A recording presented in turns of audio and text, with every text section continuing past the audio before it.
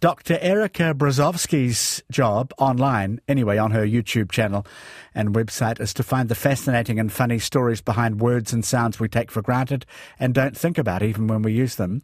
She's the host of the Otherwords series, an educational show about the language we all speak on PBS in America, and she was formerly in the Department of English at the University of Texas in Austin. Hello, Erica. Thanks for joining us. How are you? I'm wonderful. Thank you for having me.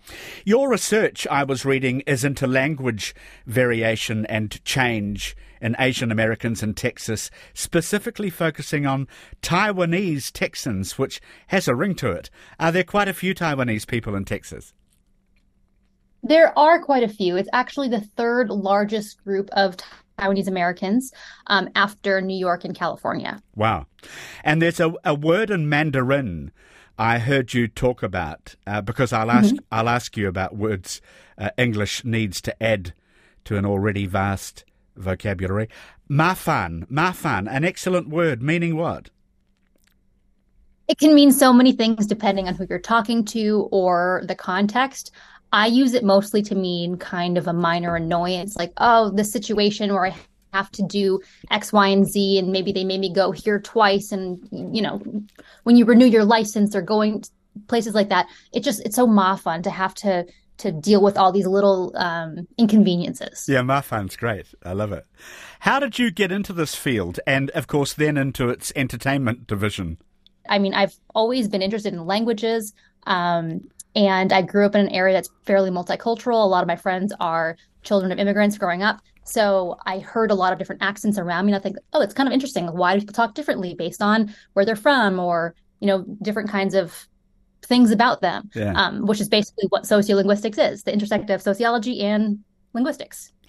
The PBS series Otherwords, for people who haven't seen it, can you find the words to describe it briefly? Okay, so Otherwords is a, let's say, edutainment series. So education and entertainment, a little portmanteau there. And it talks about language and linguistics and all the different kind of weird, fun, interesting, quirky things about language, not just English, but other languages as well. But like, why do we do that? Why do things go that way? What words are from here and there? It covers a wide swath of all things language that I find interesting. It does. And your videos get hundreds of thousands of views, so people clearly like this stuff. And I hope so. Well, I know our listeners do. I got a huge response once for words that they love and words and expressions they hate and words they make up. Someone gave me this question.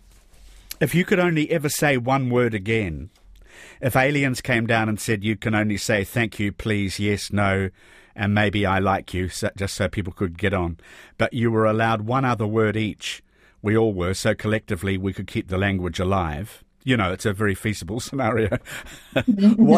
What word would that be? Do you have a favourite word of all time? Those are two different questions, I think. My favorite word of all time is probably juxtaposition. I like the X in there. I like how it sounds and also the meaning of it. But if I could only have one word that I could say in addition to yes, no, thank you, please. Ooh, maybe like a why. Why? Oh, yeah. I think I'd go with that. Yeah, that's a good answer. Why? You've researched how colours got their names from our ancestors. Which colours came first? Because that's interesting. So across various cultures around the world, the first two colors that come to mind, or, you know, were invented or were important to them, were white and black, which makes sense because the importance between dark and light is significant in safety and you know, living. Thinking back pre-city civilizations, you need to know dark versus light. After those two, the next one to come up was red, because red is important. You know, berries are red and blood is red. So it covers a wide variety of things. It's possible they might have been using red for anything that wasn't black or white, but that's the beginning. White and black, and then red, followed by yellow and green, kind of in either order, depending on who it was. And then blue, orange, brown, and so on. Why did blue arrive comparatively late in the order of colours? Because most of the Earth's covered in blue, and it's there when we look up. Right. But when you think about it, so when you're like, oh, the sky, the blue sky. Well, like we already know that the sky is blue. So you don't need to point out the blue sky versus the orange sky. And the water, it's like, oh, we already know that the water is watercolored. So it's not so important to think about it to contrast it to something else. Also, blue is one of the least occurring colors naturally. Like there aren't that many blue flowers around. The birds that are blue are really striking. You don't see them as often. So it wasn't important safety wise to have blue until later on when you were like, oh, I need to know about this beautiful dye color or this paint color. That's interesting. And that's why we don't call the sun the big yellow fella. Exactly. White came from what word, please? Meaning what? The meaning of white was shine, and this is from the Proto-Indo-European. I want to say it's like ball or but you can watch the episode to find out for sure. But it is from the meaning to shine. Good.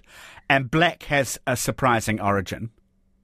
Yes, that comes from the meaning for to burn. So it's like the color you get, the ash color. That's the black color.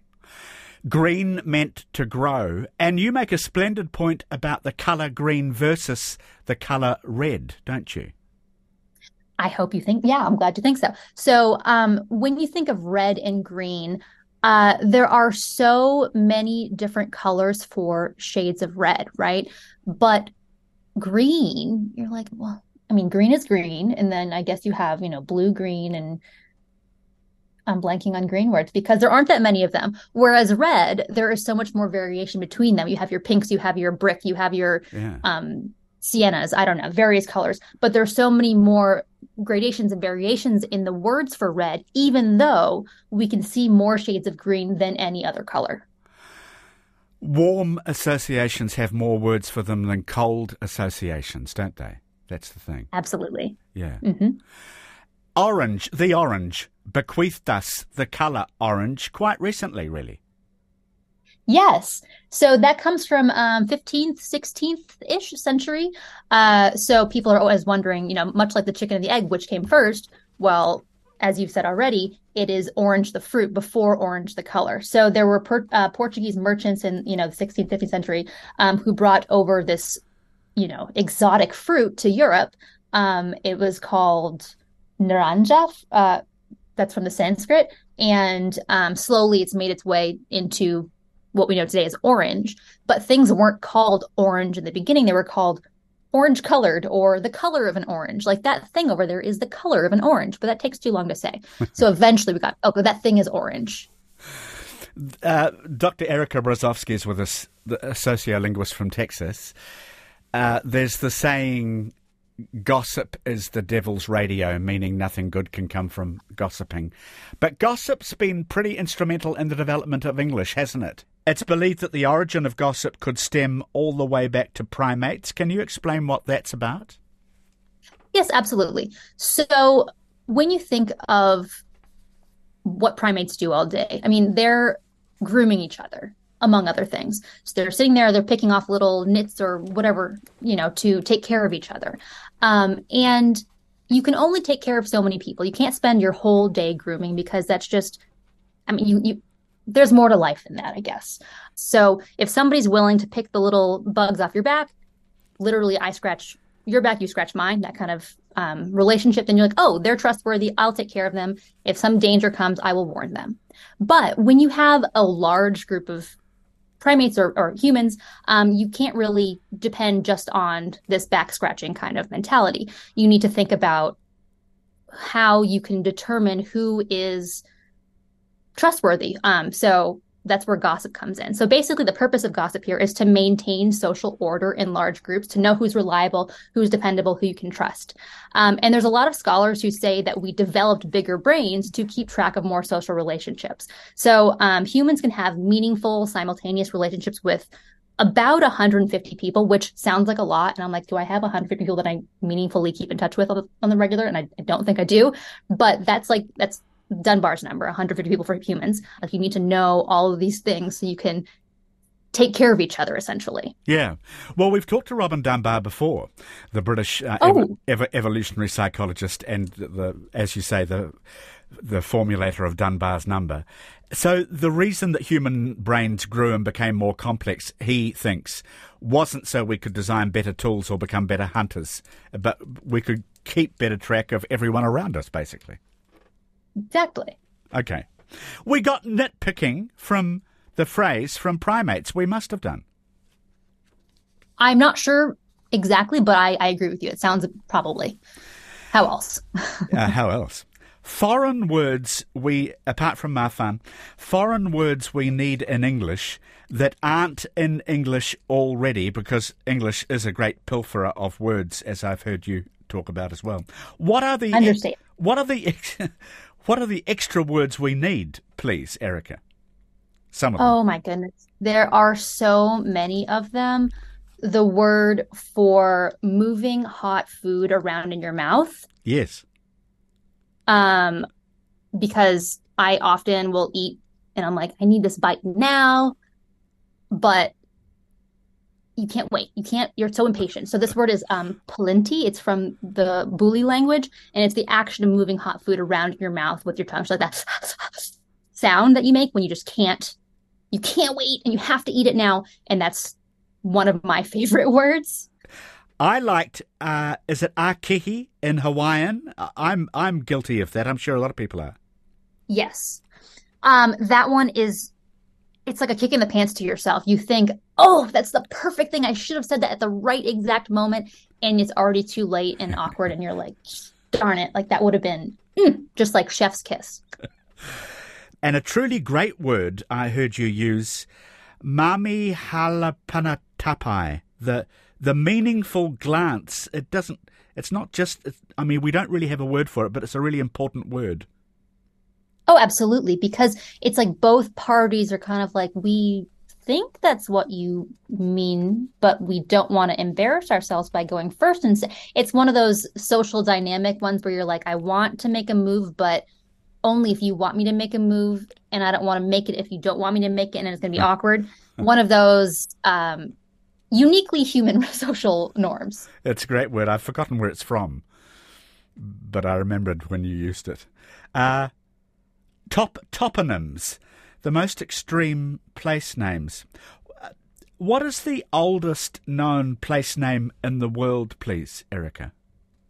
So it is the domain of the King Scorpion, Horus King Scorpion. And this was found in the Wadi al-Malik in Egypt. And it's just 4 symbols carved on a stone. And it was like, this is my space. This is my land. And of course, place names have been named for a lot longer than that. So we don't know the first ever place name, but that is the first ever recorded place name. You know, the domain of the Scorpion King or King Scorpion is a far cooler name than Auckland, where I am, named after a viceroy of India who never came to Auckland, or Austin, where you are, named after a man who was he's just a people mover. He just moved people into Texas, and he was a strong supporter of slavery, which to Mexico's... Yeah. I was reading that to Mexico's credit at the time, it strongly opposed. I mean, that's you'd love to say you lived in the domain of the Scorpion King, wouldn't you? It's fantastic. Oh, absolutely. It sounds a lot cooler, for sure. You had a lake near you growing up called Lake Webster, but with a much better name that only you can pronounce. You're remarkable on these podcasts with your pronunciation of these long names. Thank you. Well, that one, growing up in elementary school, it was kind of a point of pride to be able to say it. Lake Chargagagog, Menchagagog, Chabunagungamog. If you couldn't say it right, we're like, oh, so embarrassing. You must be able to say it. Can you say it again? Lake Chargagagog, Menchagagog, Chabunagungamog. Right, and that's Native American, of course. It is. Mm-hmm. Bangkok in Thailand isn't the real name for the city. That was interesting to me. How come? Well, you need an anglicized name for the people who can't pronounce it in the source language. So that's where Bangkok came from, I guess. But the original, the official name is far longer. I can pronounce it poorly because I do not speak Thai, but I need to have that one written out. Whereas the Maori word, I have that memorized. Like it was running through my head all the time for like months before I shot the episode. I'll get to that. Yes, and just while we're on Bangkok, I understand that because the real name means City of Angels, Great City of Immortals, Magnificent City of the Nine Gems, and so it goes on. Yes. And yes, thank you. We have the longest one-word place name on earth where Tamatea, the man with big knees, I never knew big knees were a thing, played the nose flute to his lady love. Can you really say this? Yes, and I have it memorized. This is, just running through my head on the regular. So my apologies to the Maori if I'm not saying it perfectly, but it's Tau matawhaka tangi hanga kawa wa o tamatea turipu kaka piki manga hor nukapukai whenua ki tina tahu. Oh, if I had an applause effect, I would just, turn it up full bore. That's fantastic. Appreciate it. Well Sincerely, done. It ran through my head. Like I could not make it stop because I was trying to get it right for so long. That is marvellous. The Māori name for Auckland is Tamaki Makaurau, which means desired by many, although I think it was also an old Polynesian word for battle. But you could throw in, many... This is the thing. We could throw in, many volcanoes, lovely islands, because good portage routes in the old days. We were on an isthmus, 4 seasons in one day, terrible traffic. You get a hefty sort of sense of identity from long names, even though they may cause difficulty. They're great. Oh, absolutely. There's so much information in a lot of these names. Your hill was a great example of it, but it just tells you what happened there, the significance of the place to the people at the time that it was named.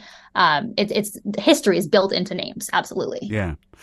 But how many places worldwide, I was surprised by this, have only one letter in their names? Oh, my goodness. I don't have an exact number for you, but dozens. And the thing that I was most shocked about is it's not just the vowels, because you have your A, E, I, O, U, and they all have various diacritics, whether it's an accent or an umlaut or whatever. But there's a place called W.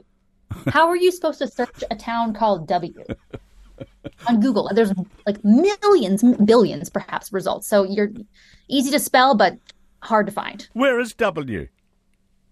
I believe it's in the United States. I don't know exactly where because it's, again, difficult to find. The most common place name in the US is either Fairview or Midway. The most common place name worldwide, please. I want to say it's San Jose. Am I correct? Yes, you are. You are correct. Very good. Quick questions. Is swearing good for our brains? I think we've heard about the ice bucket experiment wherein, people swearing like troopers could withstand the pain of the cold longer. I've always wondered if that was distraction rather than the power of expletives. You could maybe recite the words of Taylor Swift songs to similar effect, or not. Well, she does have some songs with expletives, so maybe those would be more helpful. Yes, she does. I think that I've heard also, when you stub your toe or whatever, sometimes there is some psychological reasoning to say a slightly more obscene word than say like darn. And it apparently does help with mitigating the pain, much like the ice bucket that you mentioned. I do think that there is some pain thing there. Of course, it is partially distraction because you're thinking and there is some kind of like, ooh, I said a bad word element to it. But some studies do say that it is good for your brain. Yes. Again, in moderation, right? Like they say, don't drink too much alcohol, don't swear too much, probably, because then, this is all personal preference. I think it means more and you're like, ooh, I made a point more when it's not every other word. You know what I mean? So if you swear all the time, it's the law of diminishing returns, really. Exactly. You're not going to get that, ibuprofen or kind of pain relief if you're swearing all the time. Whereas if it's occasional or just less so, then you'll get more of law of diminishing returns. It's interesting with the brain, if you wouldn't mind explaining, how some people can lose the ability to swear, without having had a religious epiphany. It's all to do with which side of the brain the swearing comes from, the emotion. Right. So this kind of goes into if there's been some kind of brain damage, where if you lose access to certain regions of the brain due to whether some kind of trauma to the brain, you then lose the ability to swear, for example, or maybe you, depending on what kind of damage it is, maybe you no longer make sense, or maybe you can only say a few words. So you often hear stories of people who only can swear and they forget the rest of the words because swearing is seen to take place in a different region of the brain than a lot of our other common, things that we talk about. So if you've had damage to that area, then perhaps you won't swear. But maybe if you've had damage to other areas, you may only swear as your way of getting around. Yeah, left side, right side. It's fascinating, isn't it? So, yeah, it is. So swearing, I think, is a bit like a dog's bark. I mean, the fact that it's separate in the brain from the other sort of forms of language that we use, it's a bit like an instinctive kind of animal response. Instinctive and reactional than just conversational. Yeah. Sociolinguist Dr. Erica Brozovsky is with us. Interesting, too, what you tell us on Otherwords about how we trust others more if they swear. Why? So when people are a little too formal, then you don't know what they're thinking. But when you swear, you're a little bit more relaxed. That means you're kind of more open to things being, you're more chill, let's say. And your more honest self seems to come out, probably. Exactly. Yeah. Like it's the real you, like the at-home you versus the at-work you. While I remember you're involved in a free online educational aid called Crash Course, primarily for students, but actually for anyone who wants to educate themselves in all sorts of areas. Crash Course. And it struck me that if you've never been to uni, for example, you could do this in your spare time and gain all sorts of knowledge. Absolutely. The course that I, recorded and performed, per se, is meant for people to guide them through the application process and the college process, and then to being a functioning person in the world with then a degree. Yeah, it's a great resource. And I saw one of the founders explaining why he thought free access to knowledge was a great thing. So well done. Yes. Thank you. A lung disease caused by the inhalation of volcanic ash is the longest word in English. I didn't know that. There's so much in what you communicate online. You have made a language show uncharacteristically entertaining by removing incomprehensibilities and therefore succeeding in your message of internationalization. Did you see what I did there? I liked that a lot. That was really good. Thank you. That was a great compliment. They're the three words that are long, but everybody knows them, despite their length. Is that right? Uncharacteristically, incomprehensibilities, and internationalization. Have I got that right? Yeah. So you know what they mean based on the pieces, like the roots of all of them, and then also all of the endings. So it's like international, and then I's and the A and the shun. So you're like, okay, I know what that means. Everybody knows what it means. Not everybody, but everybody does. Great to talk with you. Well done on your communications regarding English across a vast, actually, array of topics too. We only just slightly touched on them. So what will you continue to do as a sociolinguist? Are there projects that really interest you in particular? Yeah, we just got renewed for season 4 of Otherwords, which is very exciting. Well done. And I am in talks with someone to write a book. I think a book... I always thought when our listeners sent in all the words that they'd made up and that their families use, and it carries on through generations, I've always thought that would make quite a charming little book too, and I'm sure Americans are the same. Oh, absolutely. I would love to hear or to get a copy of your list at some point. I do have a list, actually. Nice to... Well, I'll communicate separately on that matter. Very nice of you to give us your time, and thank you so much for joining us, Erica. Thank you so much for having me. I had a great time.